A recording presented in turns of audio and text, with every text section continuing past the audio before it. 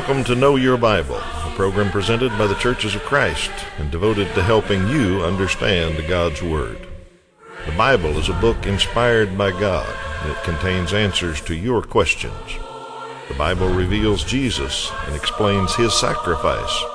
It contains God's plan for the family and timeless principles of parenting. Also has the truth about life and death. The Bible contains great financial advice and also answers questions of morality. Join us as we look for answers to your questions and help you know your Bible. Welcome to Know Your Bible. We're glad you're back with us this week and ready to study the Bible. I hope that we all get to know our Bible a little bit better today, and that's the purpose of this program. We're a little different than a lot of religious TV programs. We don't tell you what we think you need to know. We let you ask us what you'd like to know. Then we try to find answers in the Bible. So that's what we're going to do for the next 30 minutes. You'll notice there's a phone number and a website at the bottom of the screen. You can use those anytime to get in touch with us and just tell us what you'd like us to talk about.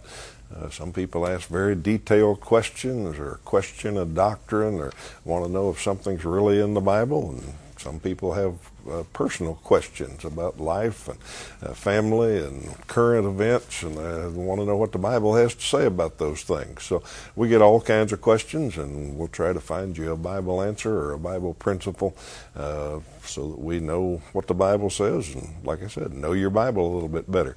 Glad you're with us today. Let me introduce Toby Levering, my partner here. Hi, Toby. Hi, Steve. Glad you're here and ready to go. We've got lots of good ones saved up, and we're always trying to keep up and get ahead, but we never do. We just keep getting more questions than we can keep up with, but we're glad that we've got them. Let's ask our viewers one first before we get started.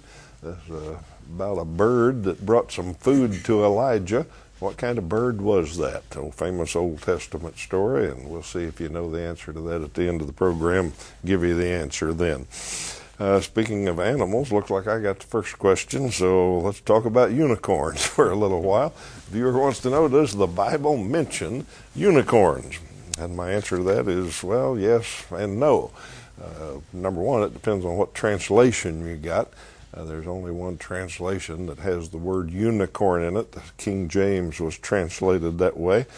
All the rest of them say wild ox or horned animal or something like that. As I understand it, the Hebrew word that's translated unicorn there meant a horned animal, and some people think it meant a one-horned animal, and some people think that's not a real good translation. It just meant a horned animal. But for whatever reason, the King James translators took it to mean one-horned animal, and so they translated it unicorn. Now, whether there really was a one-horned animal or not, we don't know. There may have been. I don't think it was like our fairy tale pretty ponies. Don't think it was a mythical creature, the unicorn, but there might have been a one-horned animal. In fact, we still got some one-horned animals around. The rhinoceros is a one-horned animal. So it's possible that there was such a thing as a one-horned animal. Now, whatever it was different than a pretty little white pony with one horn in the middle of its head, because Job is one place where God describes what the translators of the King James called a unicorn. And let's look at that in Job chapter 39. This verse says, if you're reading the King James, it says unicorn. All the other translations say wild ox. And here's what God's talking about. He says, will the wild ox, or will the unicorn, consent to serve you? Will it stay by your manger at night? Can you hold it to the furrow with a harness? Can you trust it to haul in your grain and bring it to your threshing floor? What God's describing there is a wild animal. Some people think it was a kind of a giant cow of some sort that ran wild and was not domesticated. But God's talking about it. It says, I created these things, and you can't even control them, so you don't understand the questions you're asking, is basically what that chapter is about. But he's describing a wild beast that can't be controlled by man. Now, whether it had one horn or two horns or three horns, I don't know. But he's describing some kind of strong, very strong, wild animal that can't be controlled by man. So there may have been a one-horned animal in Old Testament days, but it's usually translated wild ox. So that's my animal lesson for the day. I was really hoping for a graphic on that question. Okay. Well, I've just got to say, there is no other program like Know Your Bible, and I don't say that to brag. I'm just saying we're going to jump from unicorns to my question, which is about church autonomy. I guarantee you find nothing like this across your dial this morning. People want to know about all sorts of things, and we're happy to answer for them. Please explain church autonomy. Well, autonomy simply means self-governing, and in the church world, in the religious world, you might hear the term non-denominational. Denominational means of the same name. So some churches are governed by a conference or a governing denominational board. They make rules and they decide on what's acceptable and what's not, what they're going to do about this or that, and sometimes even involve decisions concerning money and missions. And there's one board or conference, and then they make decisions and they pass those down to all the other churches of that denomination. Non-denominational churches are independent. Every church is self-governing. We believe that's the New Testament pattern. Yesterday evening, I happened to speak at one of our Know Your Bible sponsors, the Eastwood Church of Christ. It's a great group of folks, a very kind and polite and biblical and just wonderful group of Christian family. They're my brothers and sisters in Christ. But the Eastwood Church of Christ and the Northside Church of Christ are different. They have two different sets of elders, two different sets of deacons. They make decisions concerning what ministries they do, what missions they support, who they have on staff, and all of that. The decisions we make at Northside don't overlap with the decisions they make at Eastwood. In general, as you might go on vacation or travel, you might find some similarities among churches of Christ, but all of the churches that you would visit are independent. They have different sizes, different cultures, different leadership, different styles. All of that, the differences are unique to each local congregation. Some churches of Christ have elders, some aren't large enough to have elders, and they only have a group of men who will lead at a meeting of some type. But in general, they make all their own decisions, and we believe, as I said before, that is the New Testament pattern that we see among different churches. Paul wrote to the church in Galatia. He wrote to the church in Ephesus. They were of the same belief. They were following the same Lord, but they were both different churches, and they dealt with different ways. Jesus wrote to the churches, the 7 churches in Asia in the book of Revelation. He had different things to say of each church, of each body of the Lord's people. They were all serving the same Lord, but different different collection of believers and different strengths and weaknesses, of course. So autonomy simply means that each church is independent, and they are all going to, I'm going to say, let the Bible, let the New Testament be their guide for their matters of faith and practice. But the decisions they make is up to the eldership and the leaders at the local congregation. Let's look at what Peter said to a group of elders. Specifically, he said in 1 Peter 5:2-3, "Be shepherds of God's flock that is under your care." Now we believe, of course, and know that Jesus is the head of the church. But the elders and the shepherds govern and make decisions. They have some things under their care, watching over them, not because you must, but because you are willing, as God wants you to be, not pursuing dishonest gain, but eager to serve, not lording it over those entrusted to you, but being examples to the flock. So each eldership and leadership have different decisions that they make, and they are entrusted to lead. All righty, I got a question about speaking in tongues, and the viewer wants to know, what should we do about speaking in tongues today? Well, let me explain very briefly what we believe the Bible teaches about speaking in tongues. Number one, the translation tongues is confusing because it's really languages. New Testament speaking in tongues was really speaking in other languages.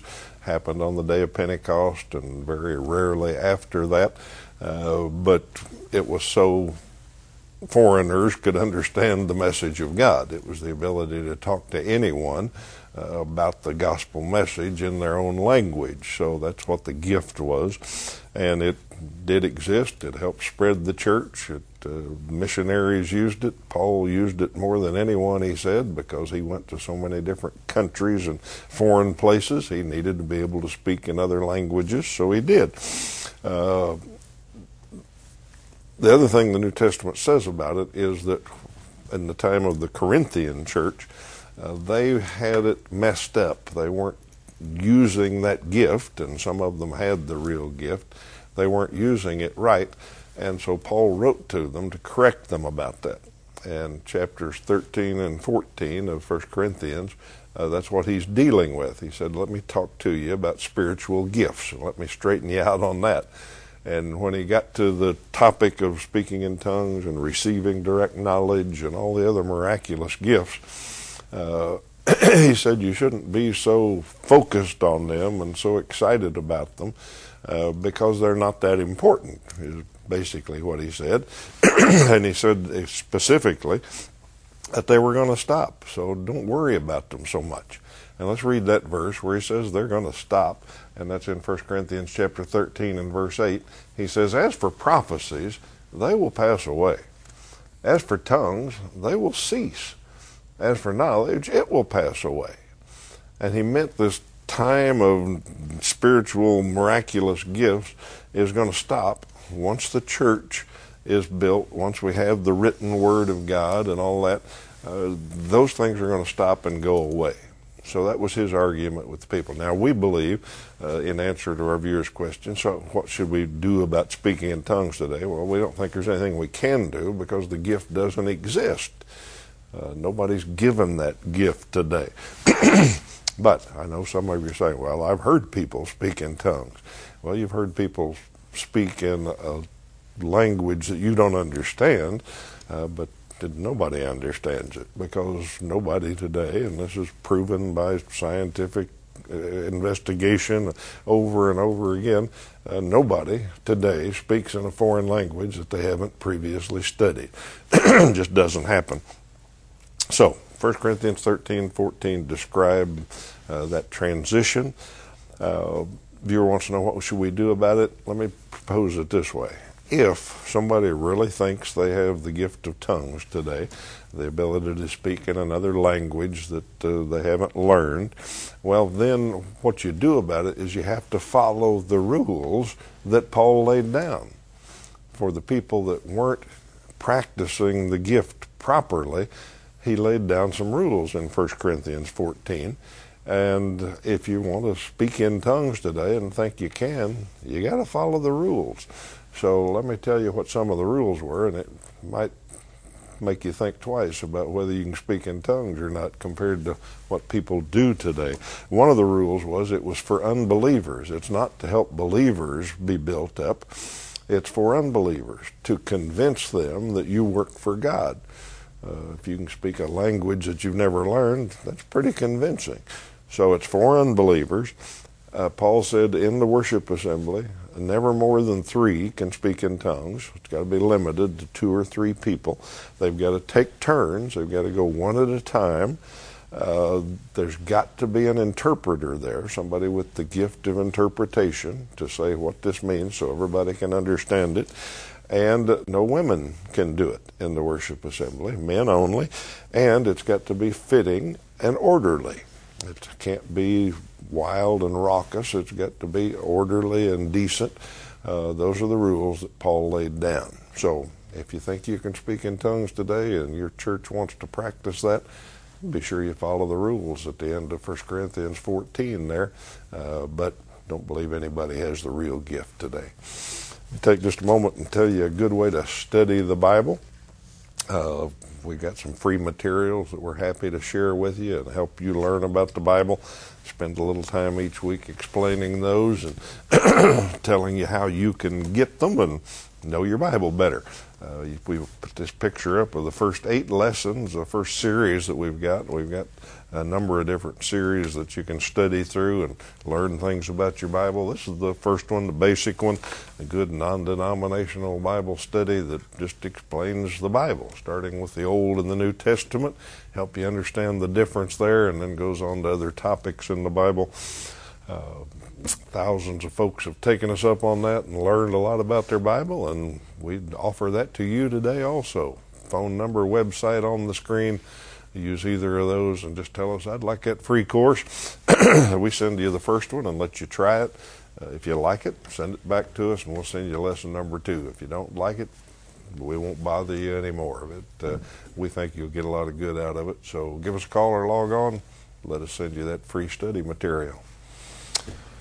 All right, a viewer wants to ask a question that a lot of religious programs seem to answer these days. Does God want us to be rich?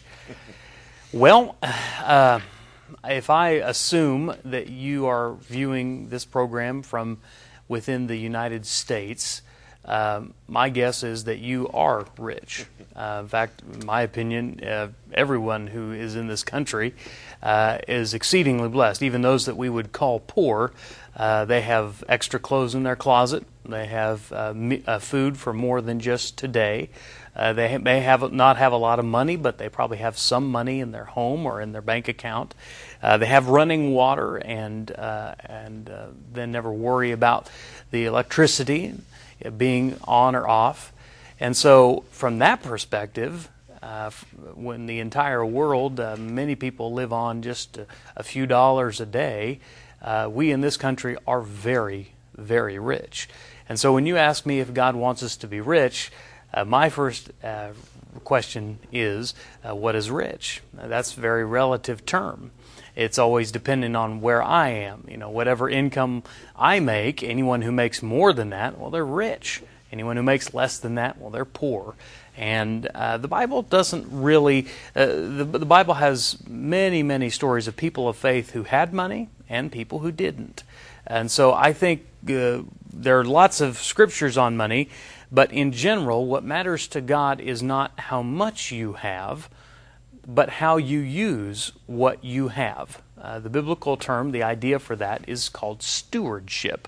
In our modern vernacular, we'd call that management. If you have a little, well, do you manage that little well? Do you use it to bless others and help the kingdom and encourage good things and provide and support good ministries and works? You can do that even if you can only do it with a little bit. So it's not so much how much you have, but what you do with what you have. All material possessions belong to God. The earth is the Lord's and the fullness thereof. And so everything that we have is really not ours at all. It's just on loan to us, given to us to manage for a time. So there's nothing necessarily evil or immoral about having wealth.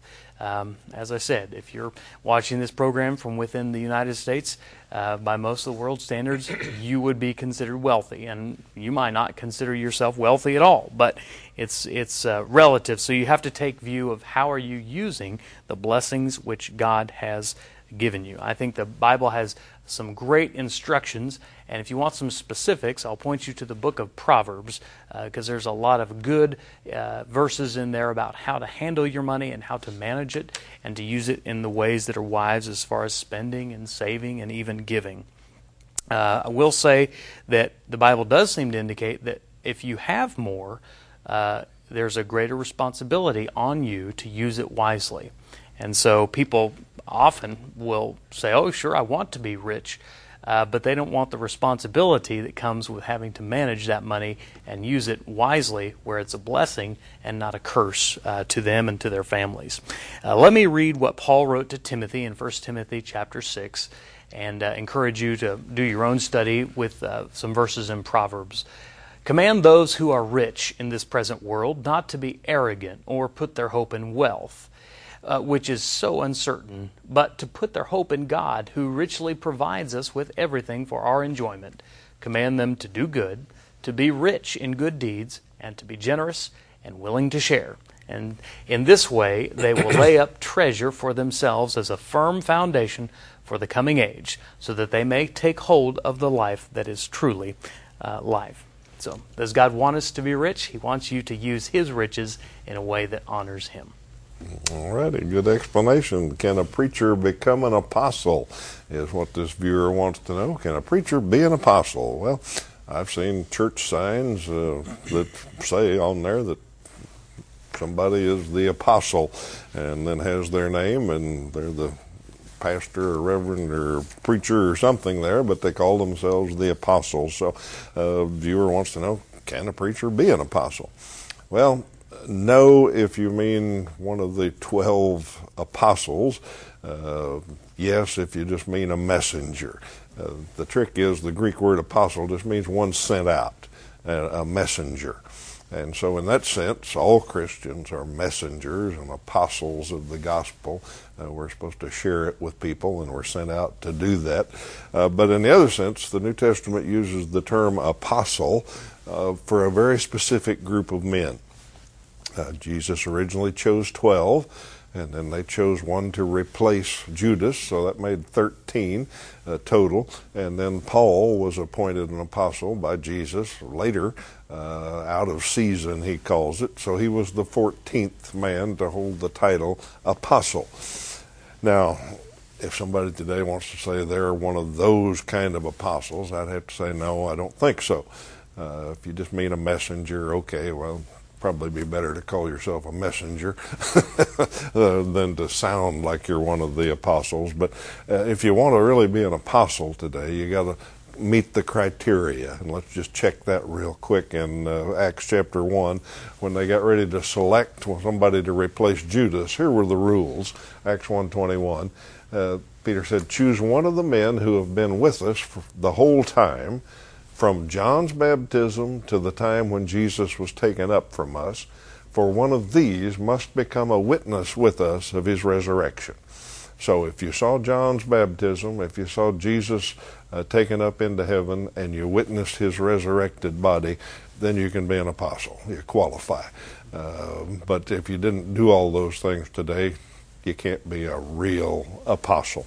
So when I see those signs that say apostle so-and-so works here, I think there's either a really old guy in there or he's not really an apostle. So whatever the word means, yes and no, can't be an apostle. Let me take this moment and invite you to visit a Church of Christ near you. We're kept on the air and sponsored by Churches of Christ, and we appreciate that. Let me mention two of them today. The church in Augusta, just a little bit east of Wichita here in Kansas, and the Wichita East Point Church out on 127th Street. Both of those are great groups of folks that worship and think a lot like we do here on the program. If you go to Augusta, Jesse LeMay is the minister there. I know you'd enjoy hearing him. I did the other day, and he delivers a good message, very good speaker. And Michael Jones is the new minister at East Point, so stop out and visit them. If you're looking for a church home and you live close to one of those places, you'd be warmly welcomed. If you're anywhere in our viewing audience, there's probably a Church of Christ near you. Drop in to give them a visit sometime and tell them thank you for providing Know Your Bible. All right, Toby, give another one here. All right. A viewer wants to ask, what does this verse mean? What does, quote, Enoch walked with God and was not, end quote, mean? Okay, well, this is found in Genesis chapter 5, verse 24, and that's on the screen. It says, Enoch, this is one translation, it says, walked faithfully with God. Then he was no more because God took him away. Now, well, we're not given too much detail about Enoch other than this passage in this section of Genesis. But what we can understand is that clearly he was faithful to the Lord, a righteous man, and for some reason God allowed him to not experience death. And kind of a neat little story. Simply means he didn't die in the normal way. The only other person that we know of in Scripture that had such an experience would have been the prophet Elijah. And so these were special and unique circumstances. Most people, as the Scriptures say, are appointed unto death once, and after that to face judgment. These two men didn't experience death, were simply taken, and the Scripture says he was no more. John chapter 11, verses 25 and 26 26, here's what Jesus said concerning the promise for us. Jesus said to her, I am the resurrection and the life. The one who believes in me will live, even though they die. And so we can take hope that even though we probably will die, unlike Enoch and Elijah, that though we die, we can still live through Christ. All righty. I don't know exactly how that happened, but it was pretty neat. I heard one person explain at one time that Enoch was out walking with God and communicating with him, and at the end of the day, God said, we're closer to my house than yours. Let's just go there. So don't know if that's how it worked, but Enoch must have been a special character. That's probably in the Message. Yeah. All right. Jesus wasn't born in the time of Moses. So how were people saved in those days? Well, good question. Now, Christ's death ultimately paid for all sin. I think if you want to call it being retroactive, you can say that and try to figure that all out theologically. But the Old Testament's pretty clear about how people were counted righteous. And let's just read one verse that makes it pretty clear. Romans chapter 4:3, Paul's explaining it. And he says, what does the Scripture say? Abraham believed God, and it was credited to him as righteousness. All right, so how did Abraham get credited righteous or get saved, if you want to use that terminology? Well, he believed God. Well, what did that entail? Well, you read Hebrews 11 and you see when God told him to do something, Abraham did it. He believed God. He didn't just believe that God existed. James says that even demons believe that. Abraham believed God. He trusted God. So when God told him to leave his homeland and go someplace that he'd tell him when he got there, Abraham did it. When he told him to sacrifice his son, Abraham was willing to do it. So he believed God. God saw his faith. He credited it to him as righteousness, and he was credited as righteous or as saved. Now, like I said, the blood of Jesus ultimately paid for that sin, but everybody in the Old Testament that was saved by their faith and obedience to God when he told them to do something. So that's how Abraham was saved. That's how everybody in the Old Testament was saved. All right, I think we better answer our trivia question here today, and this was about a bird that brought food to Elijah when Elijah was in trouble and had to hide out for a while, and it was a raven that God had the ravens feed Elijah and bring him food as he was by the brook there and got fed by the ravens. So that's the answer to that one. We're glad you've been with us today. We're going to come back next week and try to answer some more questions. We've got plenty of good ones coming up. Till then, you have a great week.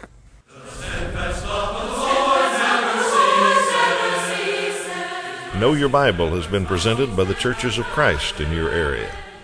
Churches of Christ are non-denominational, and each congregation is an independent group of Christians seeking to do God's will. Our goal is simple New Testament Christianity.